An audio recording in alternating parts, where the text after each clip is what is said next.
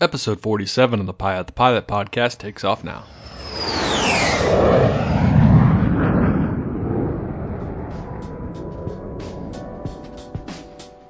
What is going on, AV Nation, and welcome back to the Pilot podcast, episode number 47. This is a special one. A few weeks ago, I asked you guys to send in your questions to Drizzle and Stabilizer Motion so they can do an Ask Me Anything. And guess what? You have an hour and 45 minutes of goodness. AV Nation, not much of an introduction today, as you already know who these two are. And if you don't, well then listen up, because you're about to hear some of aviation Instagram's finest. Well, former aviation Instagram finest. I do want to say one thing. Do not message me asking me when they will come back on Instagram or social media, as I do not know, and I doubt they ever will. As I talk about in this podcast, this might be the last time you ever hear from them on social media. I do want to say thank you to Cadence Aviation. They are doing a giveaway, giving away 2 headsets.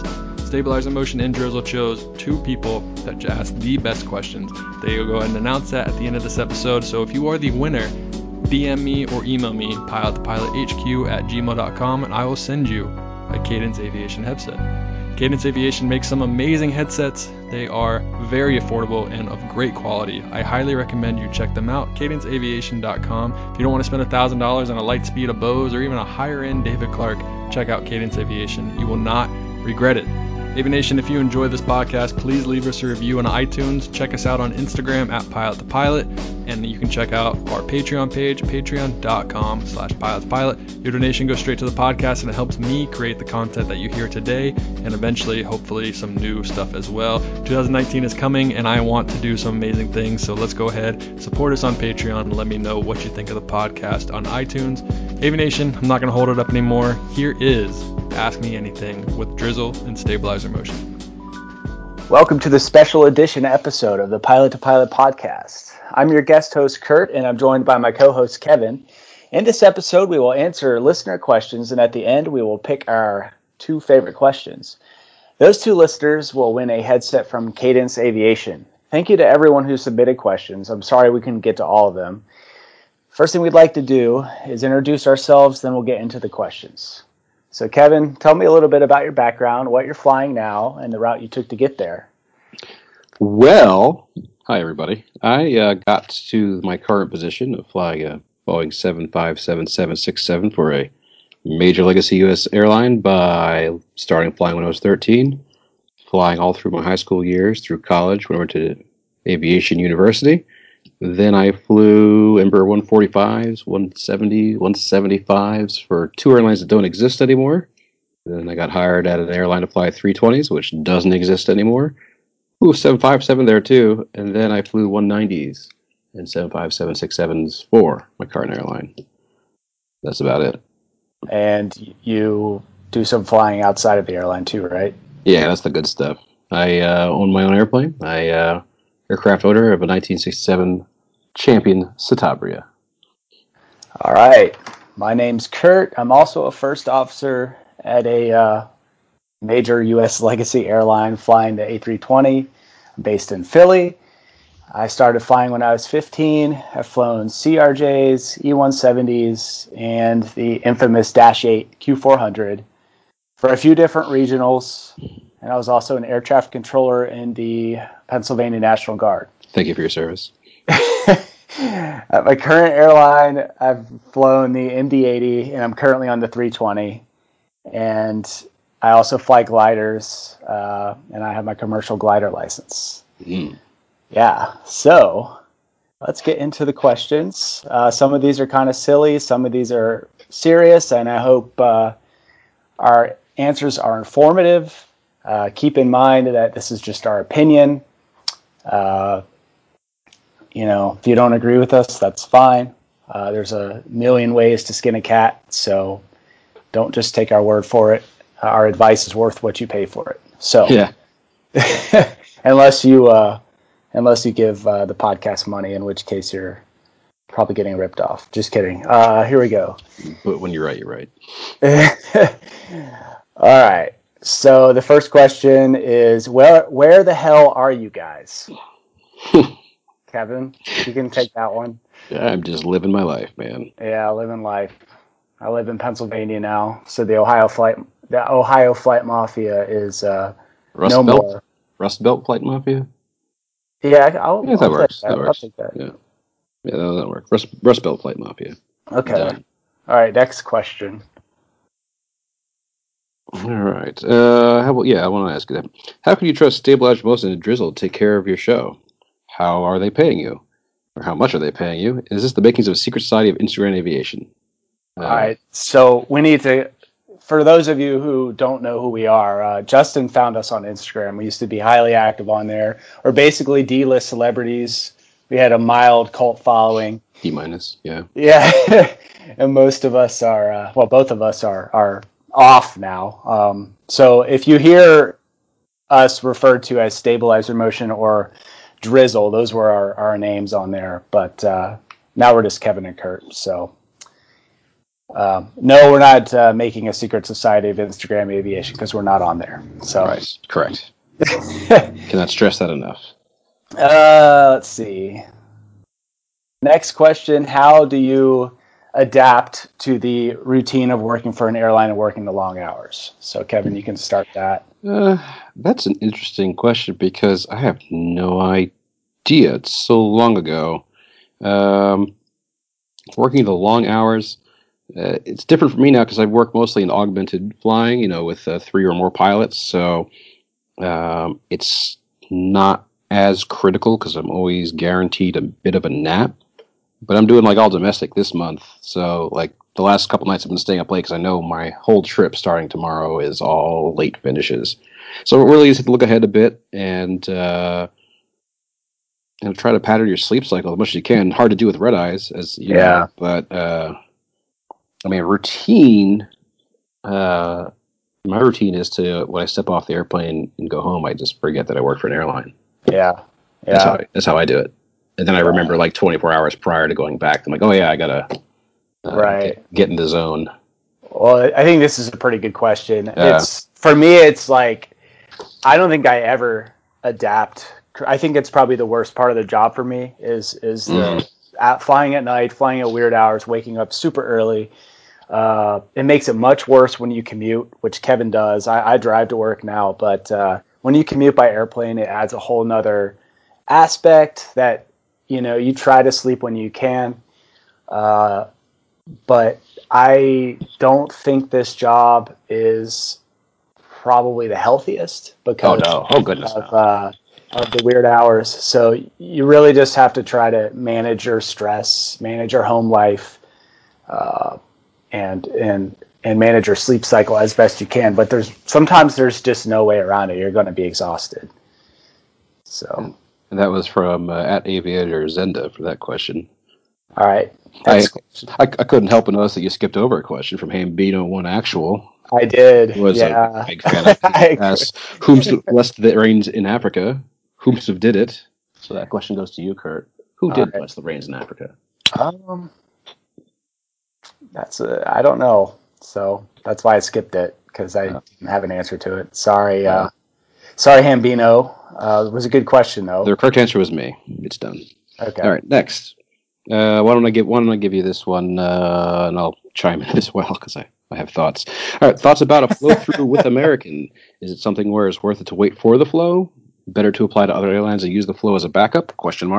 Benefits and issues with the flows. That is from at ZWilk18. Okay. So I get this question from so many people that are just starting out, and I'll answer it the same way I tell them.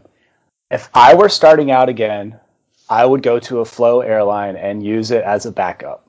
I would apply to other airlines that you're interested in, and if you don't get called, well, you're going to go to American, and that's also great. So I think it's probably one of the best things that have happened for people that are just starting out, because we didn't have this when we started. No, we did not. And really, American's the only one that has a true flow, as far as I understand. I think the other airlines just have like a guaranteed interview, which isn't something like thing. that. Yeah. So if one of the 3 wholly owned American regionals fit your lifestyle, where you want to live, and all the other things, it's not a bad deal, in my opinion. That's just my opinion. I think there's a lot of opinions about it, and you asked about the benefits and the issues. Well, the benefits are pretty clear. The benefits are clear. You have pretty mainline job without all the strife of trying to apply and interview and face check. Correct. And I just want to say one more thing. I don't really want to talk about the issues too much, but I do hear, people just starting out and they say, oh, but I have to wait, 7 or 8 years. That's what they're advertising. Well, my man, there are people still at regionals waiting for calls after 15 or 20 years. Yeah, so I have, I would say a good half of my classmates at my airline that doesn't exist anymore are still there through fault of their own. Right. So some 23-year-old kid asking why he hasn't flown yet kind of rubs people the wrong way. It does. That's the nicest thing I'm going to say. That's probably going to be the only thing I say. I think, it just depends on your attitude. Like, being able to just flow without an interview is really one of the best blessings that somebody that's starting out in this industry could ever have, because no one's had it before you. So, if you have to wait 8 years, big deal. I mean, the regionals are so much better now as far as pay and quality of life. No, it's not the best. Of course not. But you can make it good. You can live in base. You can do things to make it okay. You get paid okay. You don't have to sleep on park benches. Right. Exactly. I would go to a flow place and use it as a backup if it fits your other criteria. Right. If you're going airline, like you can't not try TBH. Right. So, is there anything else you want to say about it, Kevin? No. Otherwise, I'd probably lose my job. Okay. Do you think Instagram aviation as a community is dead? And now it's only pilots are clout chasing with no gas in the tank. So we're kind of old. So the word clout, I guess that's like the new slang for people. I don't know. I watch enough YouTube to know what it means. Okay. Well, Kevin, do you want to take that? Yeah, Mr. Bowser. Missy baby. Anyway, is the Instagram aviation community dead? No, it's clearly not dead. Is it only pilots clout chasing with no gas in the tank? Yes, and it kind of always has been. I mean, it has been, including us. Yeah. I think that there's a lot of pilots on there. It's not just pilots. The whole Instagram is a very narcissistic. I mean, it doesn't have to be, but it mostly is. I mean, it just appeals to the worst in our natures. Yes, that's exactly right. And the personality type that's driven, attracted to aviation, it's not a great mix. Right. Clearly. So, no, is it dead? No. Is it all just clout chasing? Yes, but it always has been. But some people get that clout and get like cosmetic deals. Right, which is like whatever you want to do with your free time or whatever. But we're going to talk about this probably a lot about why we're not on Instagram. Yeah, 8 pages of questions, so I'm sure it'll come up again. So we'll touch on this a little bit more once we get into it. But we don't want people turning the podcast off yet. So yeah, especially when I'm about to. You should ask me this next question. Yeah. Okay. So next question is also relevant to Instagram. From Jetlag Jeff, have you ever gotten in trouble with your company for your Instagram accounts? Well, Jetlag Jeff, yes. Yes, I have not. My Instagram account was a little less spicy than Kevin's. Yeah, spicy. Each company has a spelled out social media policy, which I even called my chief pilot to clarify a few things because I wanted to make 100% sure that things that I were posting weren't going to get me in trouble. The company we work for has a pretty loose policy. Well, social media policy is very loose, very loose. However, there are So the social media policy at our current employer, because it's the same employer, is actually very loose and pretty freewheeling. And even as spicy as my account was, it never ran afoul of that policy. What I ran afoul of is a single line that prohibits the use of any personal electronic device for any use ever past a certain point in the before start checklist. Actually, as I understand it, we are not the only ones like that. So if you are currently seeing pictures from people who are major airline pilots, maybe some of the low-cost carriers in the U.S. In the U.S., I must stress in the U.S. because we're backwards in more ways than one.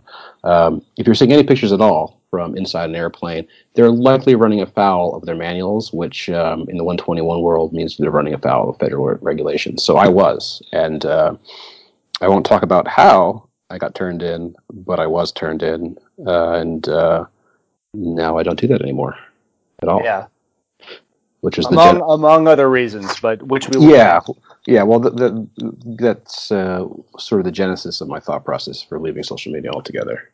Yeah, but yeah, I would look for more people to get in trouble as time goes on. Yes. Just like there's plenty of people from our current airline who post way worse stuff than we ever have, and never been turned in or told to stop, which is ironic.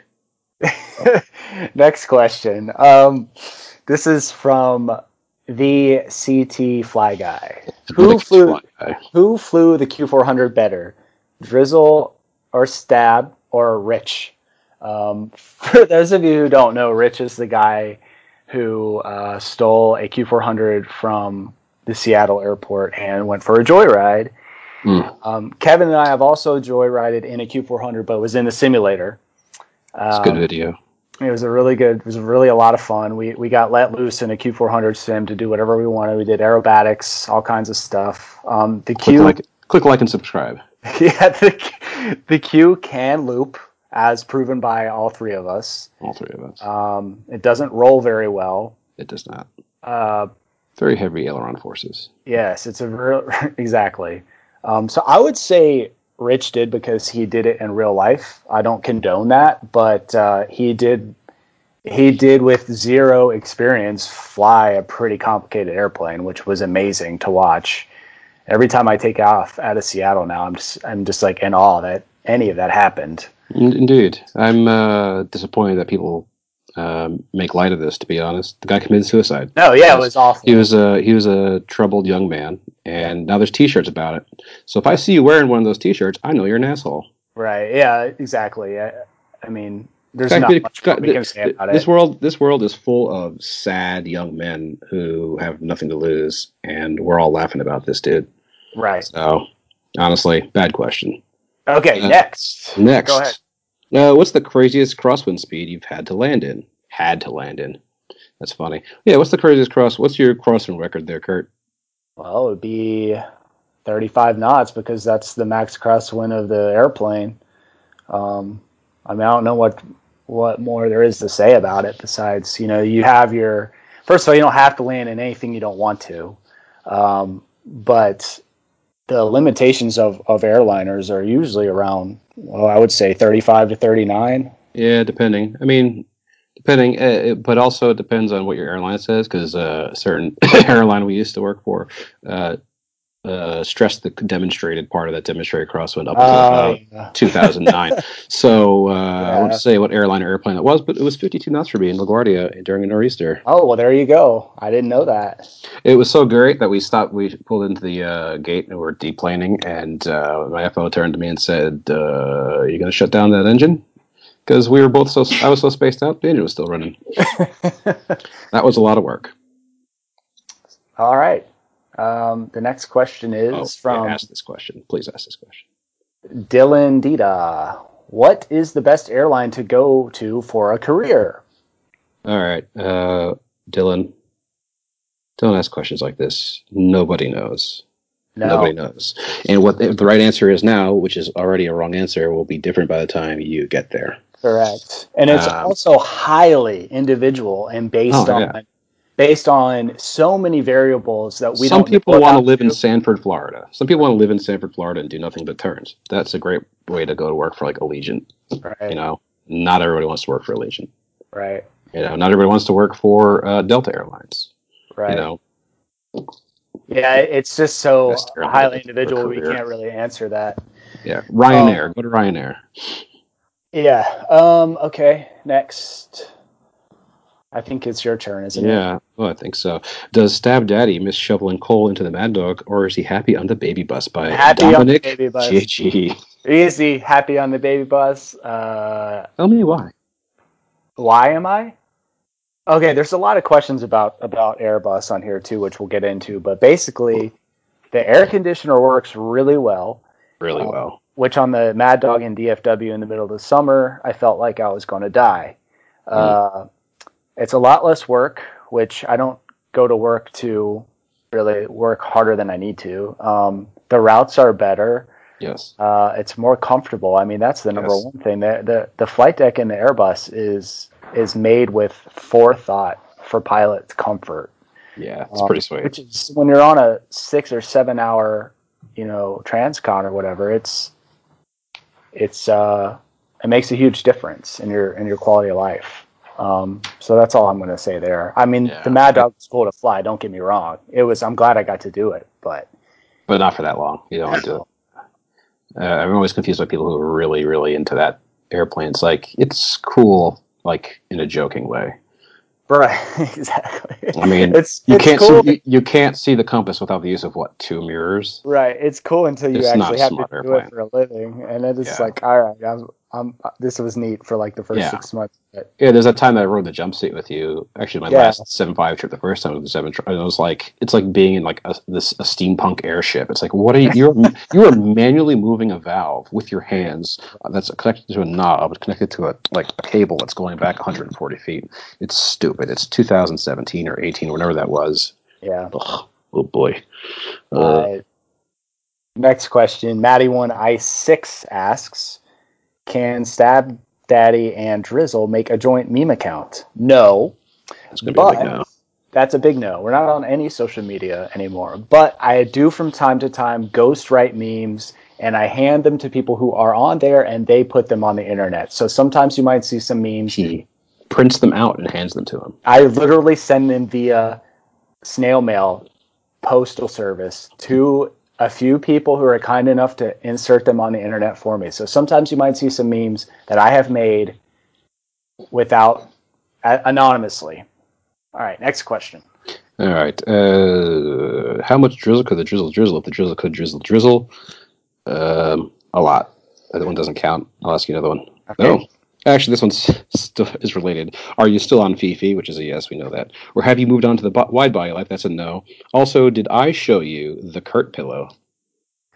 What's the Kurt pillow?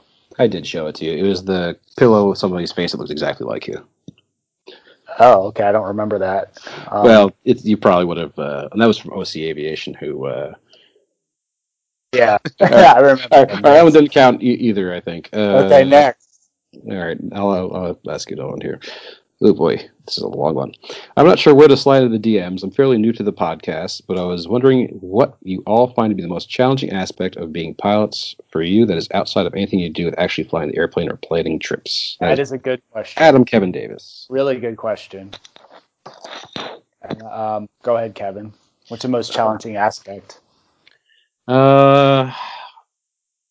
For me, it's commuting still. Commuting is still the most challenging thing. It's like a really shitty unpaid second job. Finishing a trip, whether it's flying 10.5 hours back from Budapest to land and find out that you're not getting home, then you're going to sit around the airport for, what could be 18 hours, is sleeping on a lazy boy on the ground. Sleeping on a lazy boy. I make enough money now that I'll get a hotel if I can find one. But I didn't. Yeah, but I just can't. I just can't anymore with the recliners. Well, sometimes it's not worth getting a hotel when your commute's at 5 a.m. and you got in at midnight. That was what I ran into a lot. Thankfully, Philadelphia has one of those minute suites. They run a pretty good deal for pilots, so you can get like 8 hours of like a mattress in a closed-off room if they're available. So that was always pretty sweet. But by far the most challenging part of the job is getting to and from work. Yeah. For me, I think it's staying healthy, being able to exercise regularly, sleep regularly, and eat healthy is really hard. You really almost have to pack your own food. The food out on the road is horrible. The sleep cycles are horrible, which we already touched on. But for me, it's really just trying to not develop diseases by the time we're 65. Just don't want to lose our medical. That's a pretty good point. Actually, since going back to international, I put on like an easy 5 pounds just because of the time of day that I wound up eating. Because I wound up having a meal on the flight over in the middle of the night, usually somewhere between like 10 and 1 in the morning. That's a bad time for eating. And then, like sleep deprivation, especially you do back-to-back red eyes or back-to-back international trips, like your body is pretty much really angry. I don't know how some of these dudes who are like 65 or 64 and a half do it. No, but there's guys that look like they're 90 who've been flying, wide body. But they're less than 65, but they look so old just because of the job, years of night flying. Cosmic rays. Yeah. All right. I'm going to skip this next one. That's WAMED 29, stupid question. Go away. Let's see. Kind of dumb. Let's see. You marked it to be read. No, I didn't. Oh, I didn't mean to. Kevin, can you please be my dad? He left to buy. My real dad left to buy milk, and he's never been back. As I type this out, inside of a flight that's boarding, I'm getting very weird looks from passengers next to me. Oh God. Can you please also make me a pizza? Kevin is a pizza maker connoisseur, so I'm in training. Can I please be your dad? Yes, actually, I always have been. That's why I left to buy milk and never came back. Can I make you a pizza? Yes. Will I? No. That's why I left. Next question. That didn't count. Thank you, Aviation Delta. You are a funny kid, by the way. I don't know how old you are, but you are a funny kid. I remember him. This question is from Aviator Zenda. How did you know this is what you wanted to do in life? Was it something you always loved doing, or did you just fall in love with it at your job?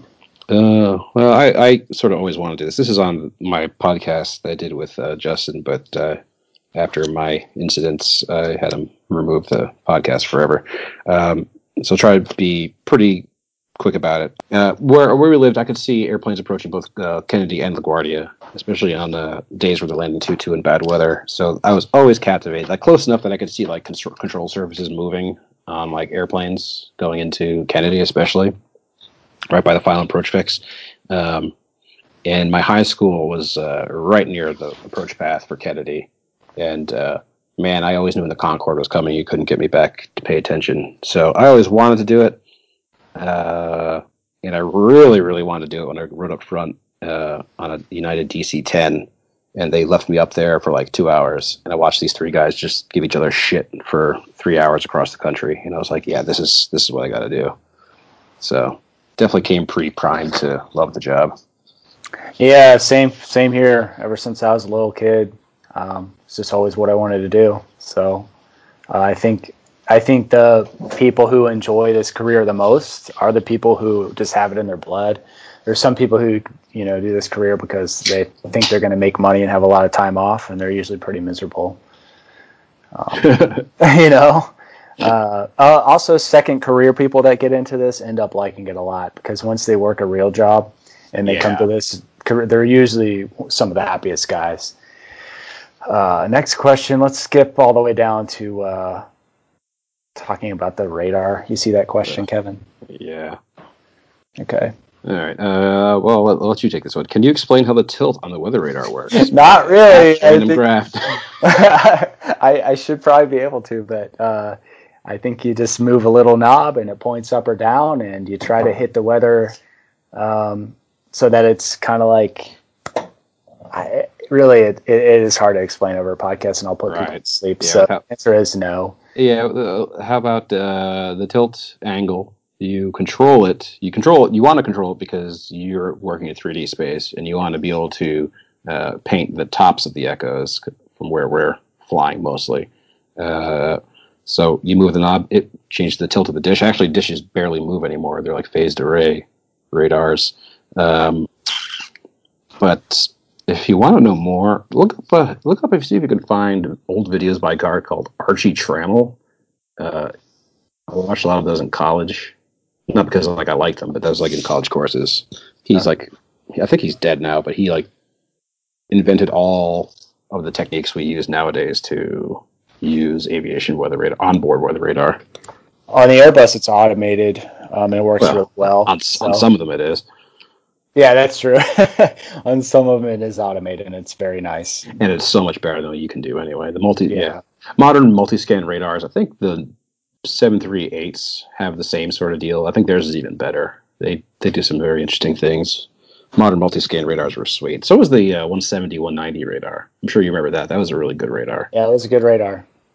Good radar. I don't like flying into thunderstorms. So the next question I'm going to ask is also one we can't really answer, but a lot of people asked about EASA, which is like the European FAA, I think. Yeah. We're both U.S. pilots. The question was, what is the process for converting licenses, such as the FAA to EASA? I've never really dealt with any of that. There's a lot of European pilots on Instagram that would know that kind of stuff, but we don't. We just deal with FAA. So yeah, I fly airplanes. I never worked at a school that did conversions either when I was flight instructing, so no real clue. I suggest hitting up one of the many prolific European accounts because I know a lot of them did training in the States too. yeah. So this guy's asking about fuel prices. At Pierce is asking, why are aviation fuel prices rising, and how will the world combat the loss of fuel once it runs out? Potentially synthetics. Another thing I can't speak on. I have no clue about that. Why are aviation fuel prices rising? Because oil has been rising up until a month ago. It's going back down. Thank you, Saudi Arabia. How combat loss of fuel? I don't know. They just that stupid iron drive airplane just flew the other day. Yeah, engineers are way smarter than us, so they'll figure it out. Or we'll be out of a job. Which is exactly. They'll probably engineer pilots out of the job. So there's that. Can't wait. Yeah. Okay, go ahead. If you had to start all over, what path would you take? How would you get your license, Kurt? From @QuinnPrit. I answered this on my podcast. I would start flying young. I think that's the best way to do it. But I also think that joining the Air Force National Guard is a good deal. Probably do that and regionals at the same time. I think that's the best way if you can stomach the military, which I did. So you have to kind of be a true believer, which I never was. So yeah, military is not for everybody. It's not for me anymore. When I was younger, it was, but I don't think I would go back at this point. But yeah, just start young. There's a million ways to do it. It's such a hard a hard question to answer because I don't know you. I don't know anything about. There's so many variables that are personal on how to do it. Anyway, I think the only thing I would change the way I did it is I got an aviation degree, and I probably wouldn't get an aviation degree. I did too. Because I feel, pretty much hemmed into being an airline pilot. Right? Yeah. If we lost our job, I mean, what are we going to do? I'm going to probably work at, a supermarket. I always thought I would want fondle melons. Yeah, I always thought I would want to be like a subsistence farmer, but I'm reminded constantly that I'm too lazy to do anything. So none of my crops would grow. So next question. This is from M. Alton. Have you found flying the Glidey Boys and Tail Dragger, which is what we do in our spare time, improve your stick and rudder skills in the respective aircraft types that you currently fly? Well, yes and no. For me, tail dragger wise, a lot of people put a lot of weight on tail dragger pilots being better. You're really only a better pilot below 50 knots, and the amount of time I spend below 50 knots in a Boeing 767 is negligible. So, right. If anything, it teaches you to be a little more vigilant because you always have to fly the airplane until it stops. So it's good to be in that mindset in any airplane you fly.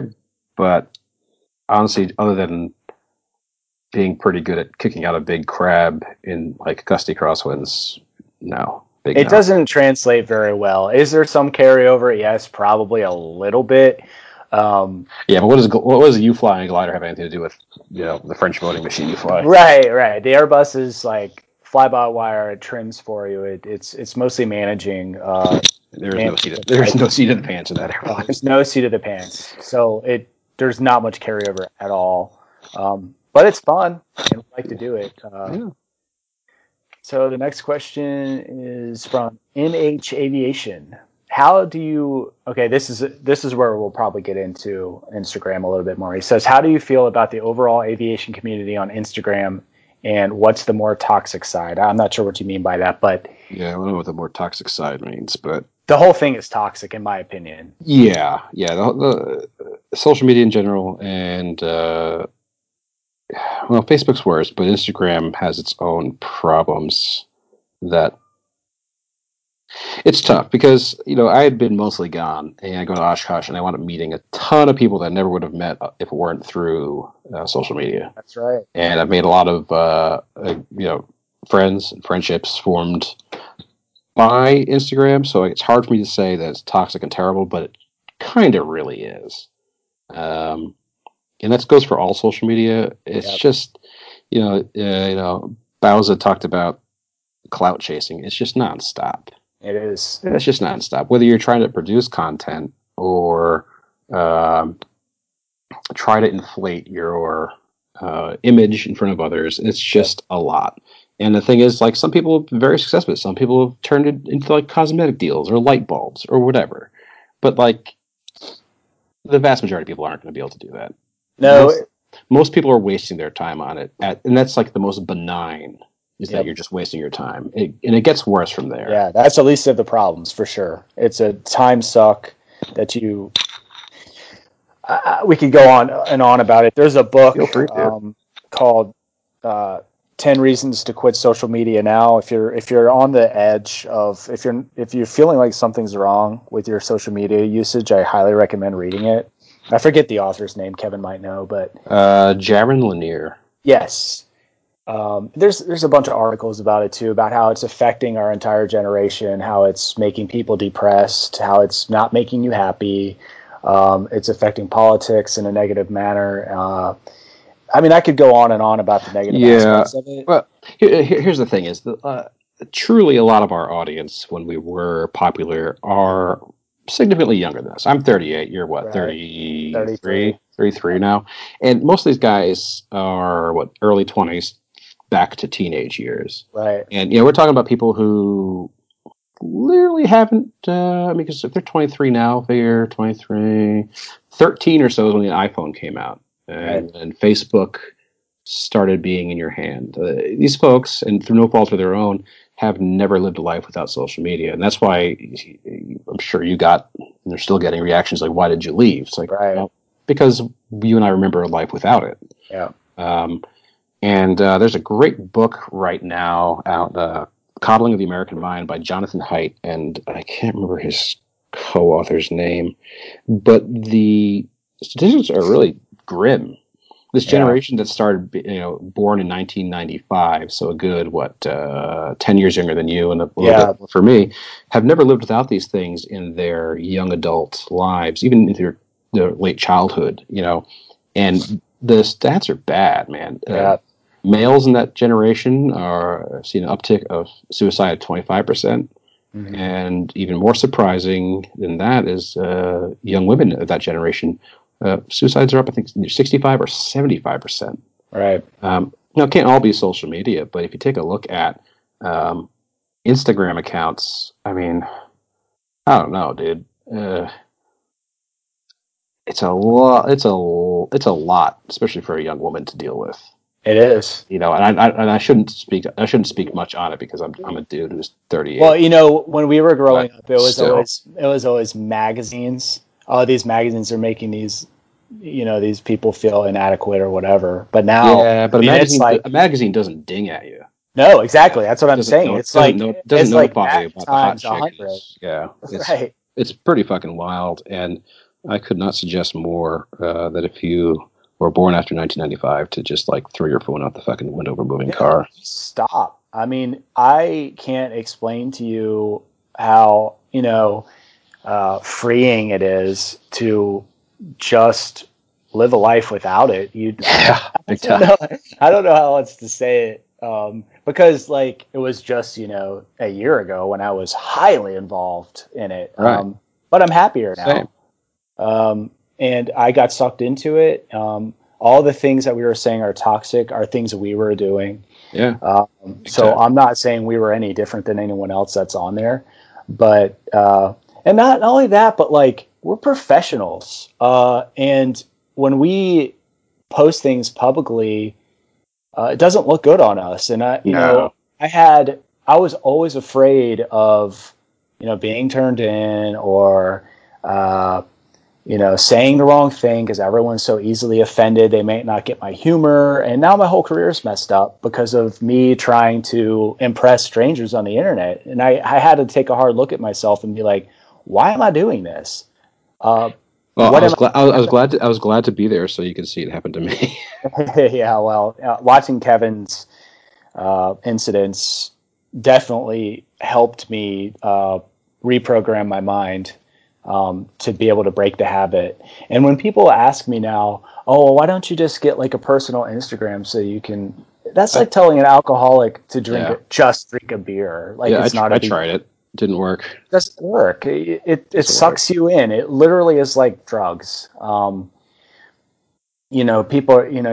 if you look on your phone and you see how much time you spend on certain apps, it will make you sick to your stomach.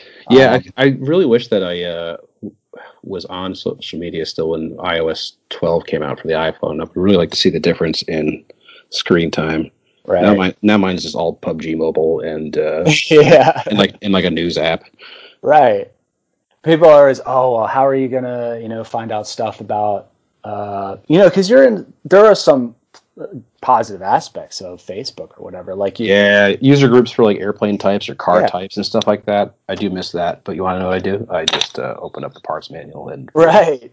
How did people learn things about their hobbies before the internet? Oh, well, books, friends, books. You can do it. So you can do it. If I can do it, you can do it. Exactly. And the first 2 weeks, you're going to be reaching for that app, and it's not going to be there, and you're going to be like, "Wow, I was really messed up." And then it starts to gradually go away, and now you can pay attention to people who really matter. And no offense to the listeners here, but you need to live you need to live your own life. Like but you're literally human garbage. Right. That's what Kurt's saying. No, but your family, your real life friends, those are the people you need to be focused on. In my opinion, do what you want to do, but that's why we're off Instagram. So, next question. that was a nice long rant from both of us. Next question. Thank you, MH This Aviation. is a really good question coming up. I like this. Yeah. What are your thoughts on the 1500 rule regarding ATP minimums? Do more flight hours or quality of training make a pilot great? Can I answer this first? Yeah, go ahead. My thoughts on the 1500-hour rule is one of the best things that happened to the industry because any barriers to entry make our pay go up, and they did, and it has gone up a lot. Especially on the entry level. So for people who don't know the past, before about 2007, you had to have just the market demanded at least 1,500 hours. In some points in history, you had to have 3,000 hours just to get into the right Sea to Beach 1900.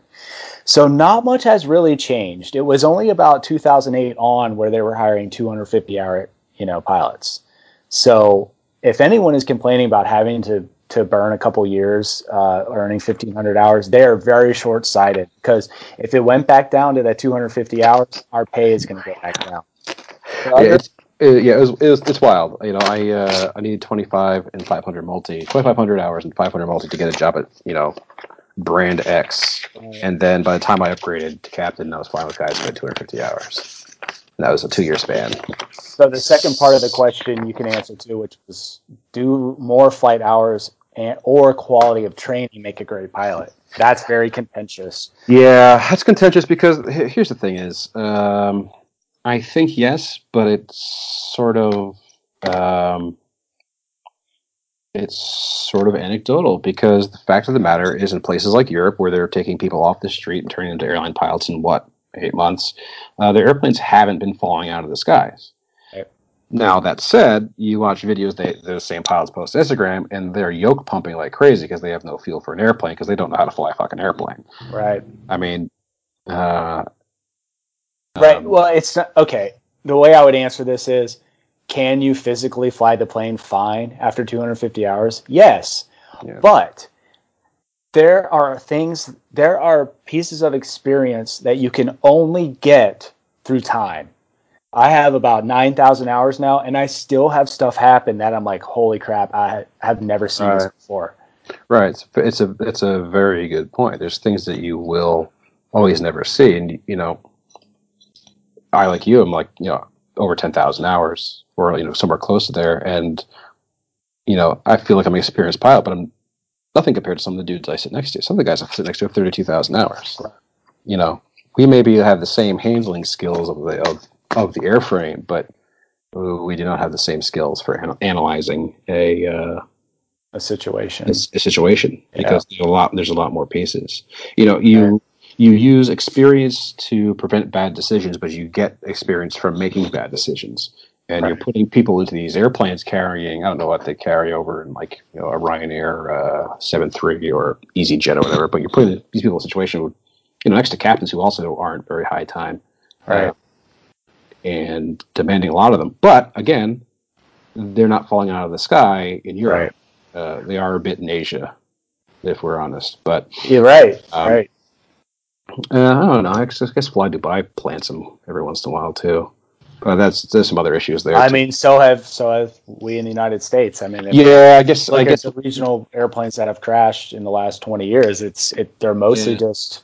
I was going to say they're making mistakes with 737s that we stopped making in the 90s. I think overall. Yeah, what I'm saying. Yeah. It's hard to really comment too strongly on that, because the fact of the matter is that they've engineered safety systems and training systems that preclude some experience, but I just don't think it's a good replacement for it. Nope. Next question. What's your favorite approach to fly?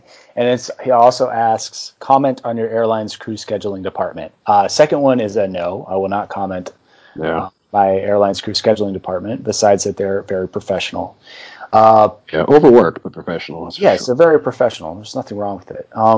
The first one, what's your favorite approach to fly? Mine is easily the Harbor Visual into Portland, Maine. Yeah, that's a great approach.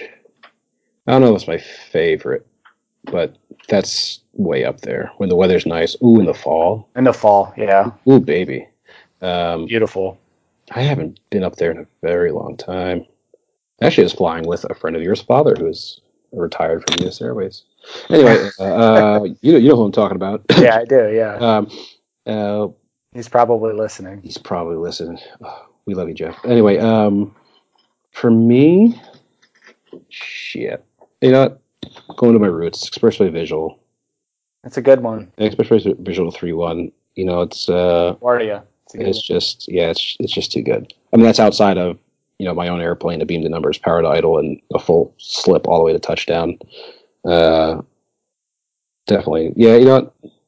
Let's leave it at expressway visual 3-1 LaGuardia. All right, next question. Yeah, all right. What kind of things make for a good pilot/aviator? Both things that are natural and things one can learn. Oh God, I could write a book about this. Well, start now. I mean, I think it comes down to attitude, really. Like, a lot of it is just your personality. I mean, CRM is probably the most important. Crew resource management is probably one of the most important things in an airline environment. It doesn't really matter. You could be like an okay pilot, but if you're good with people, that's a captain I want to fly with. Yeah.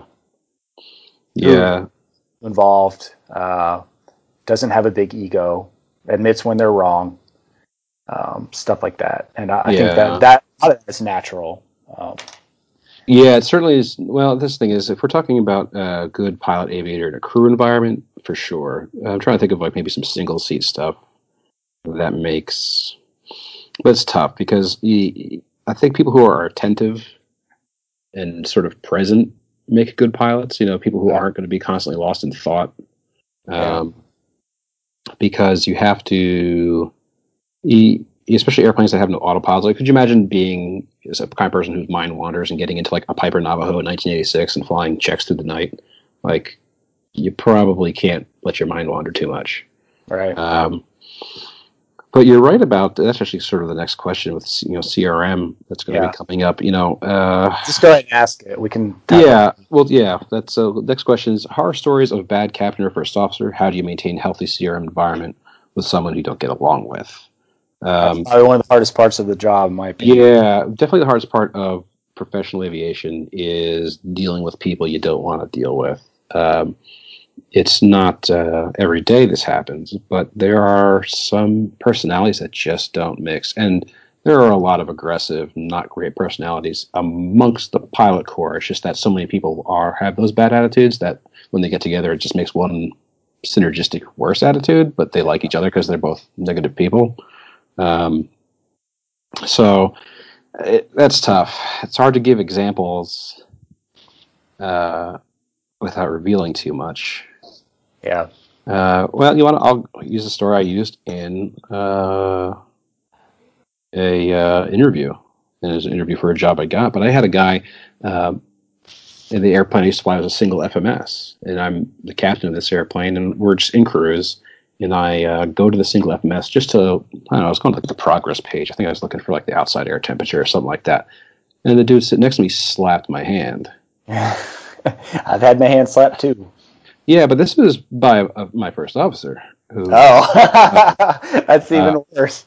Yeah, well, it is worse because you mentioned second career guys, but so this guy is older than myself. Yeah. And to my face, there's a lot leading up to this, but to my face told me that he should be the captain because he's older than me.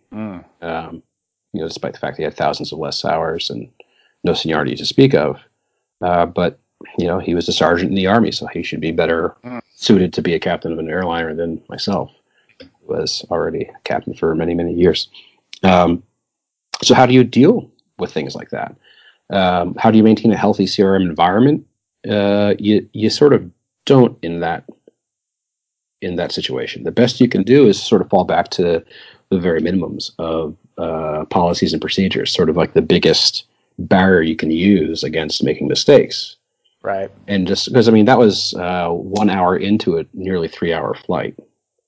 Right. And look, if it comes down to it, you can remove yourself. I've removed myself once. I removed this guy after we landed. Right. There's no way.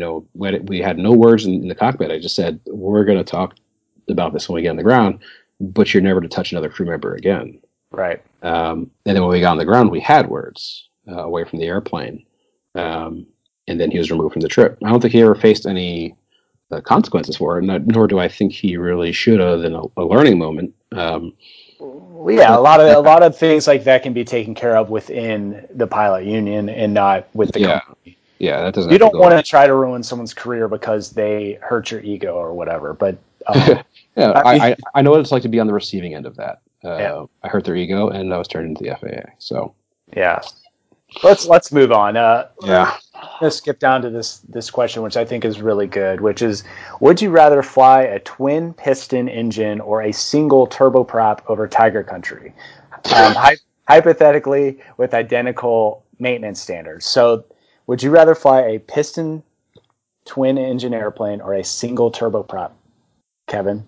In hypothetically identical maintenance standards? Yeah. I have enough confidence in myself that I'll say piston twin. Absolutely. Yeah. Agree with you there. At least you had the chance to people die in piston twins all the time because they don't fly them often enough. If you're flying for a living, you're probably going to be okay handling a single engine because you practice it enough. And then also you got to think like, how heavy are you and how high up is the ground? Because if you're flying through the Rockies, then your single engine service ceiling might be below the mountains, and that's a different. But if it's sea level, flat land, then I definitely want a twin piston engine because at least you have the chance to get somewhere and land. Yeah, I think that was a cool question. But I like that. That one's about EASA ATPLs. We talked about that. Let's. Well, we had a second question. What's the best way to deal with surge in the jet? Retard the throttle. Thank you, Brother Rabbit 101. Actually, that was just part of my training this last week. Yay! I like this question too because you like beer so much. The Oz pilot asks, if you could be any European beer, which one would you be and why? Oh man, oh boy, so many to choose from. I'm going to go with the crispiest of my boys, the Heineken. It's not made with any filler like American beers. Good malt and hop character. Yeah, that's me, and I like the Dutch attitude towards things. I don't drink, so I can't answer that. But Lame. I know I'm so lame. A lot of these questions we've answered about Instagram. Yeah, why do we delete our Instagram accounts? Naples Bound, I believe you've heard that already. I'm sorry that you were late to the party. It was a pretty good party while it lasted. It was a pretty good party while it lasted. I still have somewhere on my phone the picture of someone that drew me in an Embraer 190 that was on fire, and it's just, this just warms my heart. You cultivated a pretty good following. I did. It was a very specific and intense following, and not everybody understood it. No, very clearly not everybody understood it, which is why I've learned so many troubles. But those who did understand it, oh boy! Thank you. Thank you. Thank you for getting the joke. Thank you for being a normal human being. Yeah. And for those who didn't get the joke, I never hated the Embraer 190. So funny. We answered the question about what would you do differently with your flight training. So, what about this Airbus versus Boeing, which was asked a lot? It was asked by a lot, and this one is. I see you chose the one that was by Jeff. Jeff, I see you. Don't ask stupid questions. You fly an Embraer anyway. I've never flown a Boeing, but that's right. I flew McDonnell Douglas. I'll take Airbus over any of those except maybe a 787 or a 777. But if we're talking Airbus 320 compared to Boeing 73, I'm sorry, but they're really Airbus any day. Yeah, there really no comparison. Yeah, there really is. I just hate these questions because everybody asks these questions who's never flown them, and it's always like some 12-year-old who like isn't, I don't know, whatever the equivalent of a chat group is today, and they have fights over this stuff. It's like just go take pictures of them at the airport and stop asking me this question. I have flown both, and I'll fly either. It doesn't matter. Except for a 737. Except for a 737. I will quit my job before I fly a 737. You want to know what? Big say. No, I'm going to take that back because watch me get furloughed and recalled for a 737. I don't know what I would do. Well, just look at the overhead panel. Ugh. I mean, come on. It's miserable. It's 2018.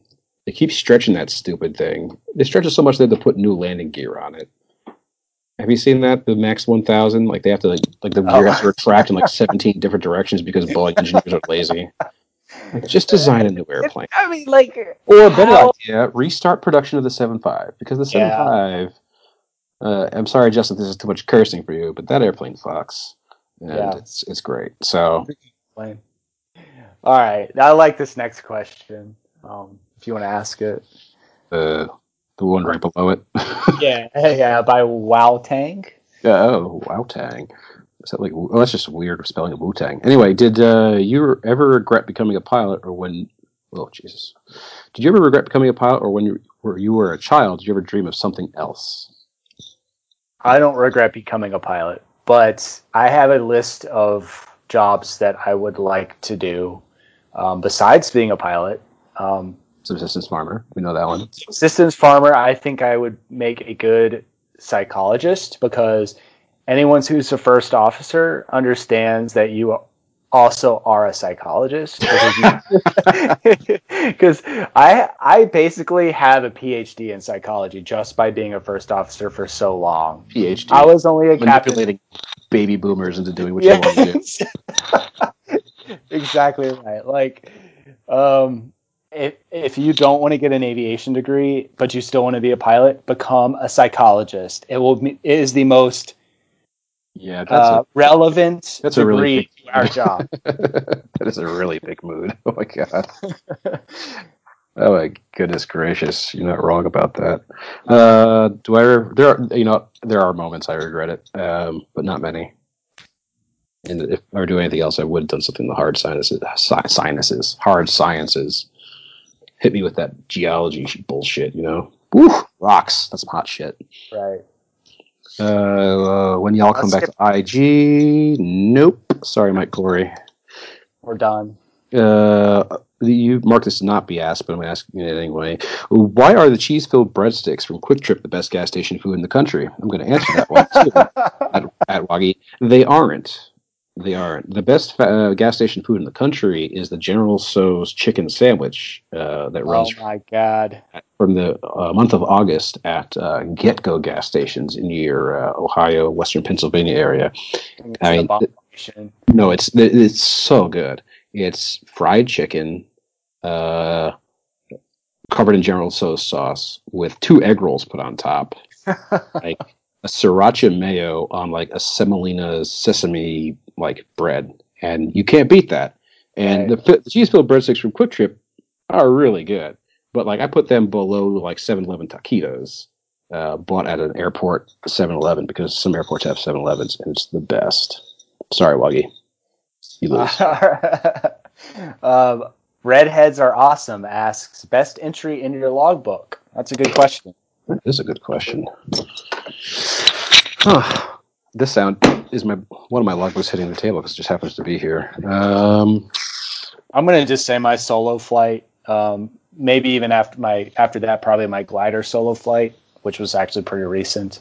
And then the flight after that, probably my first passenger as a private pilot, which was my dad. Oh, that's pretty sweet. I think those 3 were probably the coolest.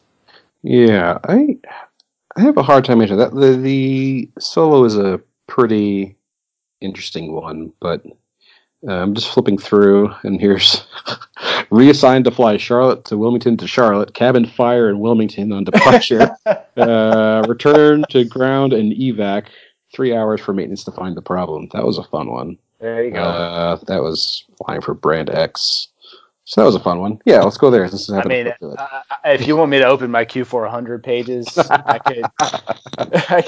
I think there's a question later on about declaring emergencies. Well, we could have a whole podcast on that airplane. Good gravy. Let's go down to the next question is about emergencies. You want to answer or ask that? Have you had to declare any emergencies or had any moments that made you scared? If you met someone who believed in chemtrails, what would you say to convince them otherwise? 2 parts. Right. The second part, I wouldn't try to convince anyone of anything because I don't care what they believe. That's because they're idiots. Yeah, I just don't care enough to try to explain someone who believes in chemtrails. Because you're not going to change their mind. I mean, conspiracy theorists are stuck in their own mindset, and that's fine. I don't care. If you haven't seen it, you got to watch the Jim Jeffries Pizzagate interview where they interviewed all these. None of them could agree on their own conspiracy theories. It was amazing. Have you heard the conspiracy theory? Look this up on YouTube. People think that airplanes have the technology to not use aviation fuel, and they use just compression through the engines, and that all the airports they have fake fuel trucks. It's a real thing that people actually believe that aviation fuel is not real, and that they are doing it to get more ticket money. Huh. Look it up. I'm curious. Airplanes do not use fuel. I went down that rabbit hole for about an entire day once, watching these people talk about how there's no fuel. And I find myself doing my walk around, and I'm like, well, maybe there isn't fuel in there. Oh boy, yeah. There's 4 videos. Right. Exactly. Yeah, that's just the start. No, thank you. Not doing that. The first part of the question is: have you had to declare any emergencies or had any moments that had you scared? I've lost 2 engines in a single engine airplane. One was an off-field landing. One I made it to an airport. It was pretty scary, and one of them made the news. But that's just kind of the paying your dues aspect, I guess. Yeah, making it general aviation. I got real lucky with that because most of my general aviation is done at a big aviation university, and their maintenance was so good that there's very rarely any problems. And by the time I had emergencies in jets, you don't get scared. You just maybe there's a level of concern, but that's about it. All right, we're going pretty long, so let's get through these. Let's keep going. Corporate or airlines? Whatever you want. Yeah, it's so personal. What would you change in the aviation industry if you could, and how would it affect everyone who was involved in the industry? I'd get paid more. This one, Julian Hageman. Not paid more. I'd actually work less with the same pay. Yeah, working less, I think. Southwest has it right with their 3-day trips. I mean, yeah. I think 3-day trip is perfect. Yeah, and that's mostly what I fly is 3-day trips. Although I do back-to-back them for 6 days just because I don't want to commute as much. But yeah, what would I change in the aviation industry? I would like to see more diversity in the people that we work with.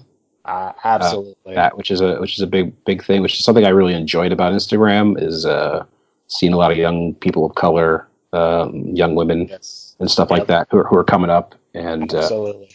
And I don't know if I did a good job of encouraging them or not, but like I want to do nothing more but encourage them because it's damn near a monoculture and it's really, really bad. There are 3 what are they called? Trade groups that I try to give money to. National Gay Pilots Association, Women in Aviation, and what's the OVAP, yeah. I mean, if you're a person of color or a female or a gay or whatever, and you're trying to get into the industry, check out those resources. They have a lot of sponsorships. Hit them up, join at a young age. They can help you with your career, get started. Please come fly with us. That's all we're going to say. Yeah. Drizzle, will you ever fly a Cessna again? That's from Limey's Grill. Oh, another guy who mostly left Instagram. Makes great ribs. Anyway, yes. Yes, Cessna or Piper from Sean McAuliffe. They're both great. It depends on the mission. They're both great. I still lean towards I like Cherokee types. Sorry, Roy, if you're out there listening. I'll fly a 182 over anything. Yeah, that's the thing is you're not wrong. 182s are like the sweet spot for like private airplanes for sure. But like when it comes to like the low level stuff, like 150 or Cherokee 140, Cherokee 140 every time.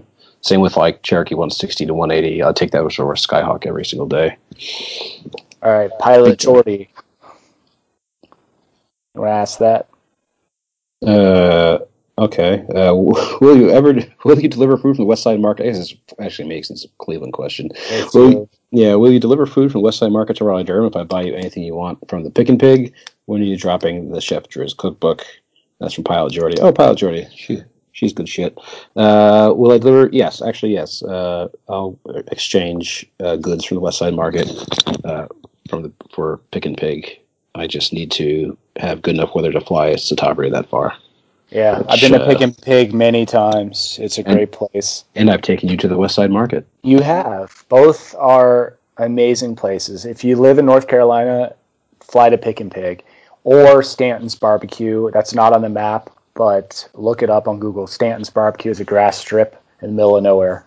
Next question. Yeah, I need to go there. Also, but my Chef Drew's cookbook, never, because all my recipes are from somebody else anyway. Chef John, look up Food Wishes on YouTube. Next question, you said. Huh? What are the biggest differences of a life as a commercial pilot in Europe or the U.S.? We can't answer that because we've never been one in Europe.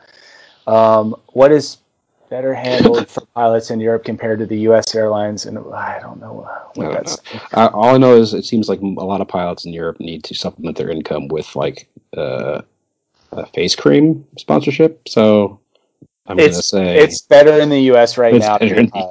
Right now it is. I think so. Right now it's better. I mean, I'm sure there's some airlines over there that pay okay, but it's harder to get into. Yeah, their whole industry has been destroyed by the low-cost carriers, which is great for young people who want to become pilots because the pilot corps has expanded so much, which is why you see so many young, beautiful people on Instagram being pilots over there. But I know for a fact that as a first officer of 767, I make more than most of their captains. So Right. with more time off.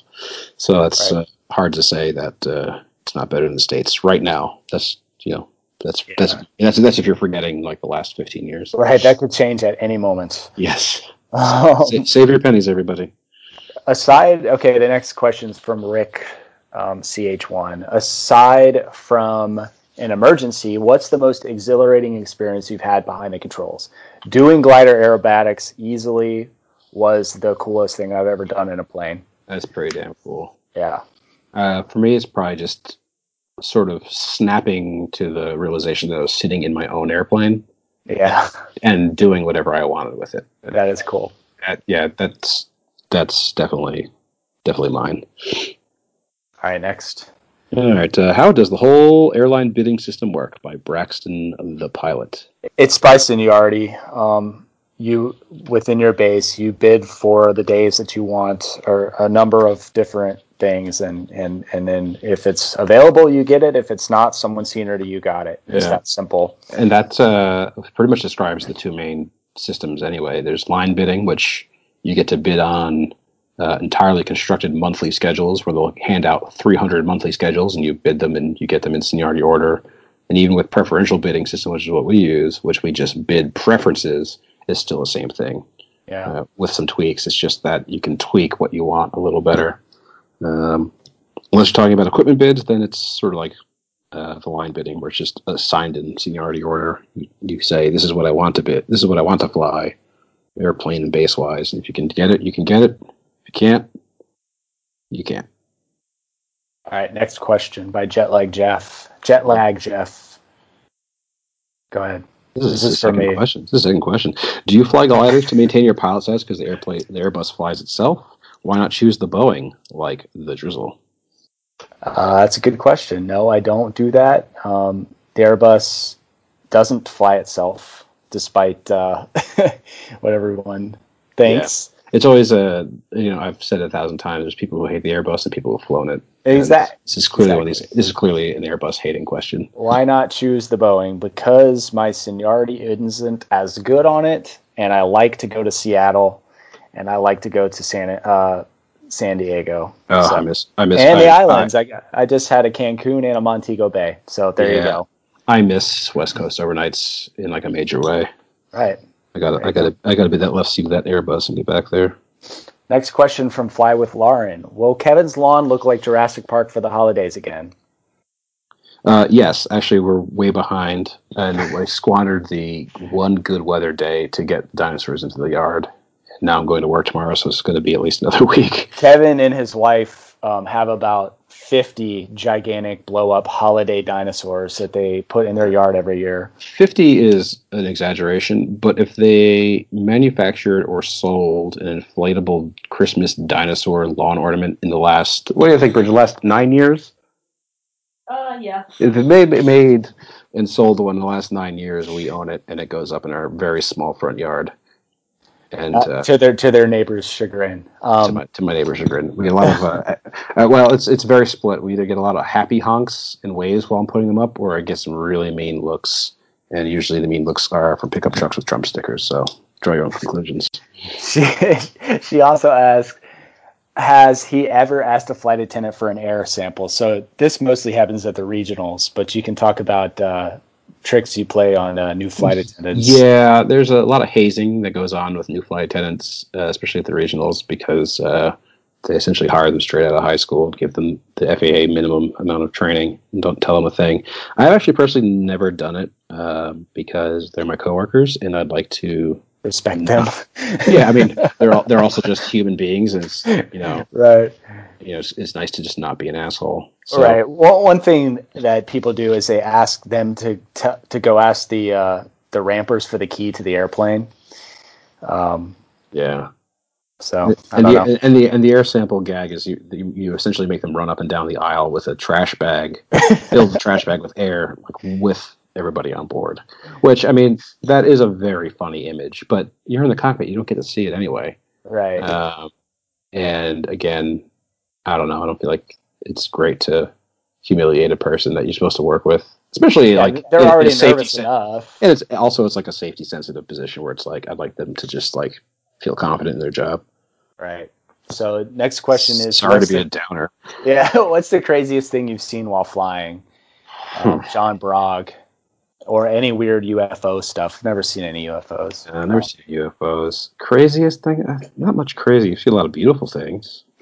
Beautiful things, yeah. Especially North Atlantic flying. A lot of the Aurora Borealis, which, unless you're one of those, like, what's that one Dutch like Instagram pilot who must carry like $50 billion worth of camera equipment. Get those shots. Yeah. But like honestly, cameras don't capture it. No, they don't. Because stuff like the Aurora Borealis is, if you're really in it, it feels like you're flying through it sometimes. That's really cool. A lot of shooting stars. That's really cool. I think the coolest thing I ever saw was flying over Greenland, and sometimes there'll be an optical illusion where you can't tell. It'd be like, oh, the mountains are sticking out of the clouds, and you realize that's not a cloud. That is snow and ice. That's like a mile thick. Like it takes your brain a while to figure that out. Most of the crazy things that I've had happen are passenger induced. Yeah. I mean, we could have a podcast on that, but we'll move on. So This next question is pretty good. If you want to ask. Oh yeah, this is a good one. We'll have to break this one up a bit. But what is your personal outlook on the future of Part 121 aviation? Specifically, are they more positive or critical of the pipeline of young pilots? Are the regionals operating sufficiently, or are they becoming a mess? Do they think, or I guess do we think, the ominous waves of retirement, quotations, will arrive before recession, furloughs, or overstaffing by aviation enthusiasts 737? That's a really good question. That's the question for the ages, man. Yeah. But personally, on personal outlook of future 121 aviation, I think for you and I generation of pilots, I think we're going to see it through to our end just by a hair to 65 or whatever it happens to be in two-person cockpits. I think people starting now, I think a portion of their career is going to be in a single-person cockpit. But things like AI, artificial intelligence, could advance by leaps and bounds, sort of quantum leaps, without us being able to plan for it. So that's all. Yeah, it could happen overnight. It could happen close to overnight, especially with companies like Google sinking, or I should say Alphabet Corporation sinking a lot of money into that kind of stuff. If you want to learn more about AI, listen to Sam Harris's podcast called the Waking Up Podcast. He talks a lot about AI. And it's on the horizon. So yeah, it's on the horizon. It's already here, really. Yeah. I guess this question is: are we more positive or critical of the pipeline of young pilots? I don't know about you. I think my impressions of the new pipeline were colored negatively by Instagram. But also a lot. I met a lot of very respectful young aviators on there that I mentor to this day because of how polite and just you could tell they were raised right. But there's a lot of people on there that made me think, oh my gosh, if these are the people that are going to be in my right seat. And they will be. I mean, a few come to mind that are at wholly owns who like got hired, and like 3 weeks later they're acting like they are on our level, which might sound pretty shitty of me, but like there's 15 years and 10,000 hours between the two of us, Right. So it mixed signals there, man. As far as are the regionals operating sufficiently, or are they becoming a mess? I think they've always been a mess. I think they're less of a mess now than they ever have been. The whole model's broken, in my opinion, but that's another whole podcast we could go on. Yeah, I mean, the model is broken, but since the pay is raised, they're back to being on time for the most part.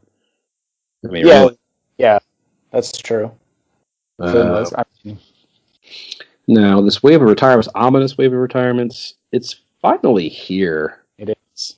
I mean, I woke up at some point a few weeks ago and realized I could be a captain at this airline in an Airbus or 73. Now. Yeah, right this minute, and have like 100 people below me, which is wild and crazy. My hope is that with it finally arriving, that it can at least temper the next downturn for Yeah. people who are currently in the pipeline. I mean, people who aren't working at a 121 carrier when the next downturn happens are going to face similar problems that I did, whereas, took a good 5 years to get a job at my first airline, between, becoming a commercial pilot, like an actual working commercial pilot, to getting a job. I think you're going to see a lot more of that. Yeah. But I think for people who are already actively working, I think there's going to be enough of a retirement wave to keep people from all losing their jobs. Now, that is purely speculation. Yeah. But, I mean, our airline alone is going to retire 900 people a year at a clip for, 6 years? Yeah. And then the years that aren't 900 a clip, it's like 700 a clip. So, I don't know. Figure a 10-year span, they're going to lose 8,000 pilots. It's more than half of our airline. I mean, something bad can happen that would lose half the airline pilots in the nation, but it's hard to envision what that would be. Yeah. That was a good question. Next is from Faxi. While building time to get to the airlines, what was your biggest hurdle and how do you conquer it? And what advice would you give to pilots hoping to follow in your footsteps? The biggest hurdle for most people is money. Paying for your flight training and not going into crazy debt to get to this point. How did I overcome that? I got a job when I was 15, and I had very supportive parents. Yeah, but you weren't building time to get to the airlines at that point. Oh, that's true. Yeah. For me, it was just the grind of it, because I was like a new flight instructor when 9/11 happened, and was immediately furloughed from that job. Furloughed from a flight instructor job. Well, it's nice that we were unionized. I know, but just like thinking about that in 2018 is so funny. Yeah, it's bizarre looking through the lens of current economics and whatnot. But like the grind, like I sold yo-yos in a mall. Right. I donated plasma. We did that too. Like to survive. And but that wasn't even the biggest hurdle. The biggest hurdle is just the grind of it, because for 5 years nobody hired. Yeah. If you were on short call reserve as an FO making $19 an hour, that's where you stayed. Yeah. For 5 years. Yeah, and I wasn't even there. I was a flight instructor, which I think was actually a better position than being a short call FO at a regional, to be honest. But if you're not in love with being a flight instructor, that's a long time to be a flight instructor. And I mean, you couldn't even get jobs for a while flying checks in the middle of the night, because those were considered better jobs. So, like, what do you do? What advice would you give to pilots hoping to follow in my footsteps? When I did the podcast last, I just said keep at it, because had I given up when I wanted to give up, I wouldn't be where I am now. But the aviation world is littered with people who didn't give up and still haven't achieved anything. There's a lot of luck in it. Yeah, it's not guaranteed, that's for sure. Hey, we skipped over a question real quick. What can a pilot do to get past having one weak eye? By Lobster17. I'm going to assume this person is thinking about being a pilot, but has the weak eye. Being a professional pilot, at least in the United States, just has to be correctable to 2020, which there's very few conditions that aren't. It's not the military. First class medical, correctable to 2020. Go get some glasses, get some LASIK. If it's a condition that's beyond that, one of my friends who is a private pilot and he has a special issuance on his medical. He's blind in one eye, and he can hold a first class medical. So, get your special issuance if you can't get it corrected. Yeah, go talk to a medical examiner, an aviation medical examiner, and they can answer that for you. Yeah, because there's very few things that should really keep you from flying. There's that one chick who learned to fly who had no arms. I feel like you can get over a weak eye. Right. And the people always ask me too is like, I'm too short to be a pilot. Well, no. They're not. That's all. I mean, one of my favorite people in the world in aviation is she's like 4'2". Right. Put her in your pocket, and like she flies jets. So like, I don't know, put on some platform shoes and get flying. Yeah. Let's skip down to Can you explain the rationale for the seniority system used by the airlines? Why not rank pilots by total hours flown rather than how long a pilot has been employed by their airline? That is a good question. That is a good question at Hawkeye Pierce. I can't explain the rationale. It's just the way it is. Well, I can touch on that a little bit. You don't want, in a safety environment like we have, you don't want to have people a merit-based upgrade system, or else people would cut corners to please management. Whereas when you have no reason to cut corners, because you're not going to get any further in your career by doing so, right. You're more likely to operate in a safe way. That's the way I understand it. Yeah, that's. I know. I actually know. It's funny you say that, but now it's like I remember reading things like Flying the Line, parts 1 and 2, and things like that. Seniority system is there because it removes favoritism. Right. There's, flying with some older Pelicans who flew in the 70s and 80s, talking about fuel savings programs during the fuel embargo, and guys would fly around 727s with an engine shut down because there were bonuses for flying with less gas, so they would shut an engine down. Yeah. Tell me that's safe. So people will always respond to incentives, and sometimes those incentives are perverse, and their responses to those incentives will be equally perverse, if not more so. So the seniority system is tough because you don't get to carry your seniority with you if you were to leave one airline to the other, and especially our airline is littered with the dead bodies of people's careers because the seniority system is so messed up, and it's really a shame. I mean, really a shame. It is. It's sort of some of that stuff is criminal, to be honest. But it's been a rough going the last 30 years. Anyway, let's skip down to, if you could change one decision you have made over your entire career, what would it be? That's a pretty good question.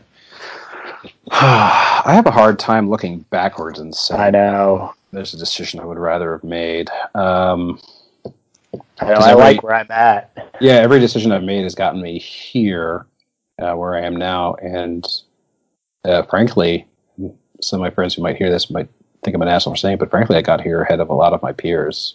In my cohort. Me too. I got into the position I was in a year or two, if not more, than others.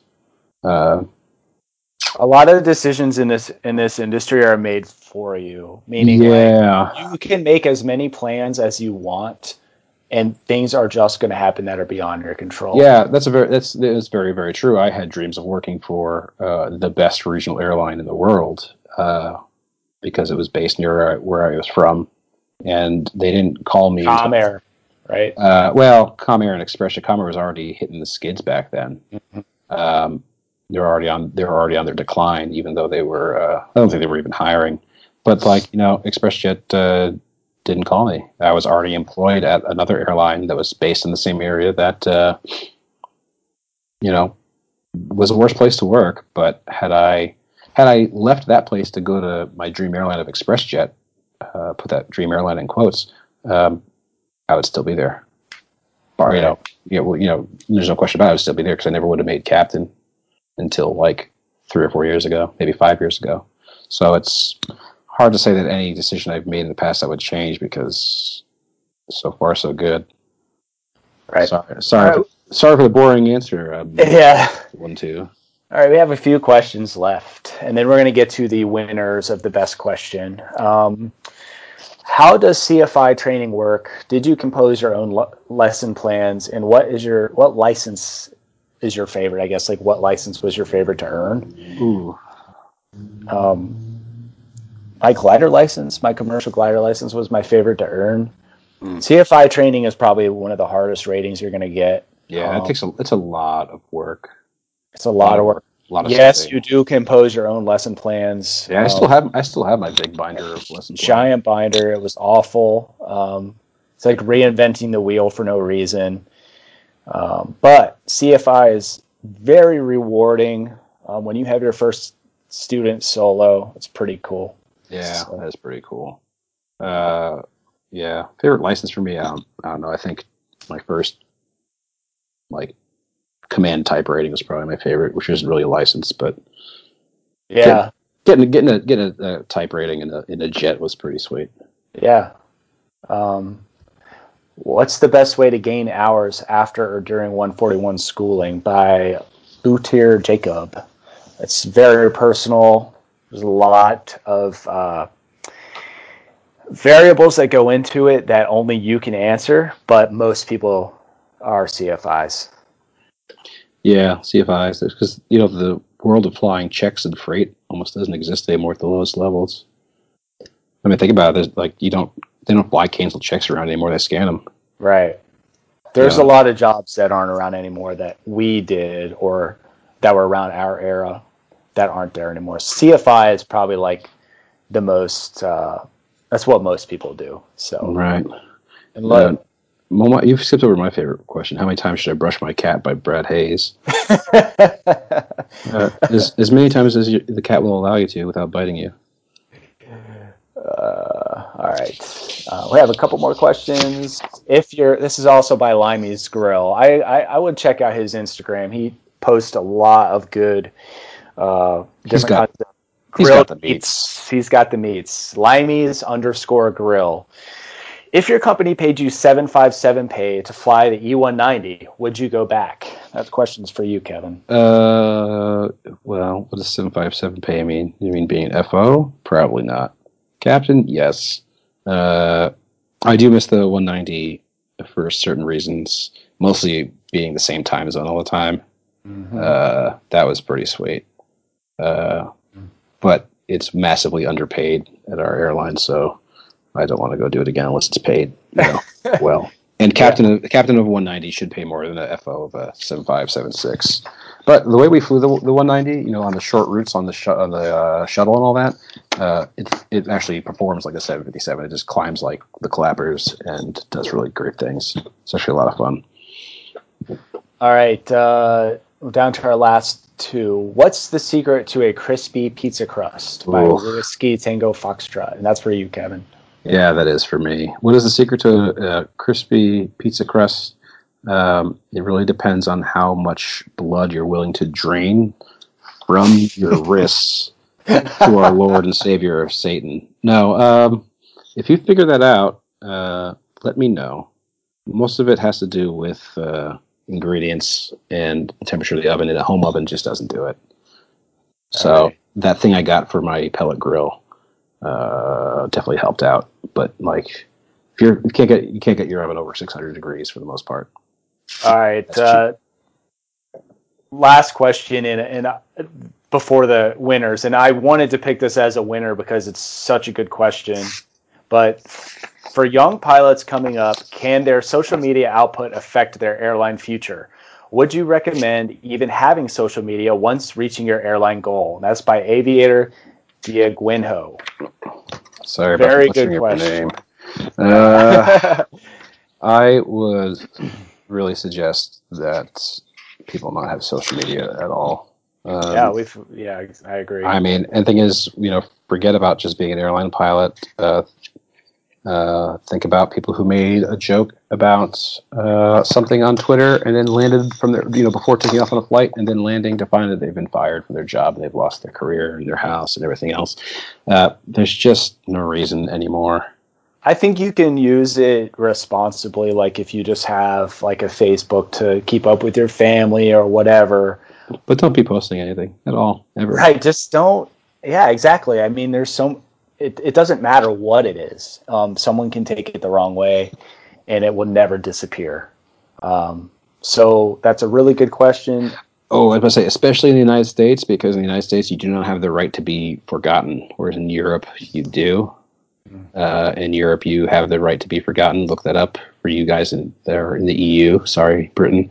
But you have the right to be forgotten, which means that the companies will have to delete everything they own on you. That brings Google, up another Facebook. point we didn't talk about with social media is the companies are selling you as they're selling your information to corporations. And I don't want to be a cog in that wheel personally. Yeah, it's even worse than that. It's not just selling you and your information; they're selling your change in behavior. Yeah. That is the model of Facebook. Whoever owns Instagram, Their business is getting you to change the way you purchase, think, and act. And this isn't some conspiracy theory. The Facebook scientists proudly published their papers about how they were able to manipulate their algorithms to make sad people feel sadder. Yep. They manipulate the worst emotions in us because it's more profitable to do so, and that's a really bad thing. So you're basically a product for advertisement agencies. yeah, And people are paying for you to change your mind, and they have the science and the tools to change it, and it's really terrifying. it's messing up our entire society. Which, we're getting really deep here. Let's go to the winner questions. This one is the winner that I chose. It's from @Alpha Whiskey. If your question was chosen, just direct message Justin on the Pilot to Pilot Instagram, and he will get you your free headset from Cadence Aviation.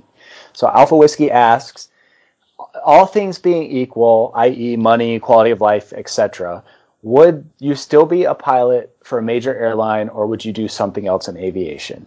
I would definitely do something else in aviation. I would probably be a caravan float pilot in the Caribbean, and I would live in a little hut on the beach and make a lot of money and eat fresh fish every day and fly to the islands. That's what I would do. What would you do, Kevin? What I'm doing now.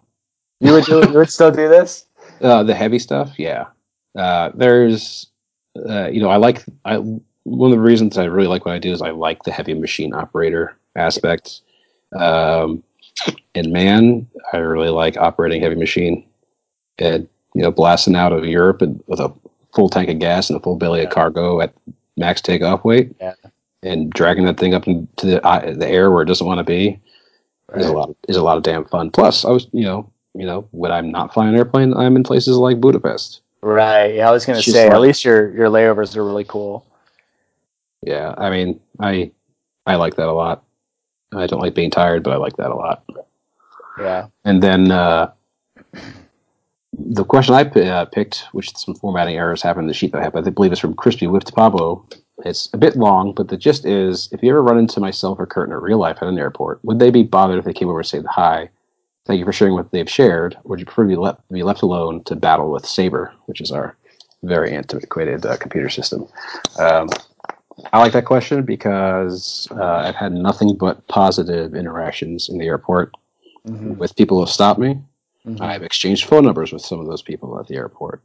I'm not saying we're giving you my phone number because I'm not going to, but no, I always appreciate meeting folks who've had an impact on. I've always every single person, to a man or woman, has been incredibly pleasant.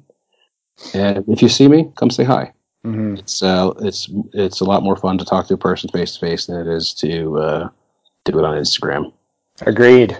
I agree with everything you just said. If you're respectful, come up, say hi. We'll chat about whatever. I'm pretty boring in real life, and I'll probably bore you to death. But I have had a lot of cool interactions. I did have one interaction where I actually had a jump seater come up and embarrass the shit out of me in front of my captain, which that kind of interaction I don't like so much. But he basically came up and said, "Hey, I know you from somewhere. I know you from the internet. Okay, try explaining to a 64-year-old captain what Instagram is, why you're on there, why this stranger knows me from there." That was pretty embarrassing. So yeah, I've had that happen too. That was hilarious, though. I'm just like giving the throat cutting sign, like stop it. yeah, exactly. I'm like, no, you don't know me. You do not know me. He's like, yes, I do. I know who you are. And then he leaves, and my captain is sitting there like, what was that? One of my favorites. I have two favorites that came from my time on the 190. Is when I pull up into the gate and we're shutting down, and we're in the middle of the shutdown checklist, and I get this frantic knocking on the cockpit door, which is never a good thing, ever. And I open up, the cockpit door after we finished the checklist, and my incredibly sassy flight attendant is like, apparently I need to follow you on Instagram. And I'm like, God. the hell? And I look, and there's a guy in first class waving at me like, oh yeah. Like, oh Jesus. This is a grown adult. If you're listening right now, I appreciate it, but also that was funny as hell. Yeah. And also, I had like a family get off, and like the two kids be like, "Thank you, Drizzle." I'm like, "Why don't you stop by and see the cockpit?" Who was that? Was that the aviation? I can't remember who that was, but it's like we don't bite for the most part, unless I'm really hungry and haven't been fed pizza in a while. Speaking of which, it's about time to eat pizza. Eat dinner. So, anyway, thanks everybody for listening. Thanks for the questions, everybody. Yeah. And this is probably the last you'll ever hear from me ever again. Yeah. Unless you see us in the airport, you'll never hear from us again. We just wanted to clarify a few things. Very fun answering your questions. So, good luck in your careers. Good luck, everybody. Hope to see you at Oshkosh. Bye. Bye. And that is a wrap of episode number 47. Aviation, I hope you enjoyed today's episode. Congratulations to those two winners. If you are the one that has won the headset, go ahead and DM me or email me, pilotthepilothq@gmail.com, and I'll send you out those headsets. Aviation, leave us a review. Check out our Patreon, patreon.com/pilotthepilot, and happy flying.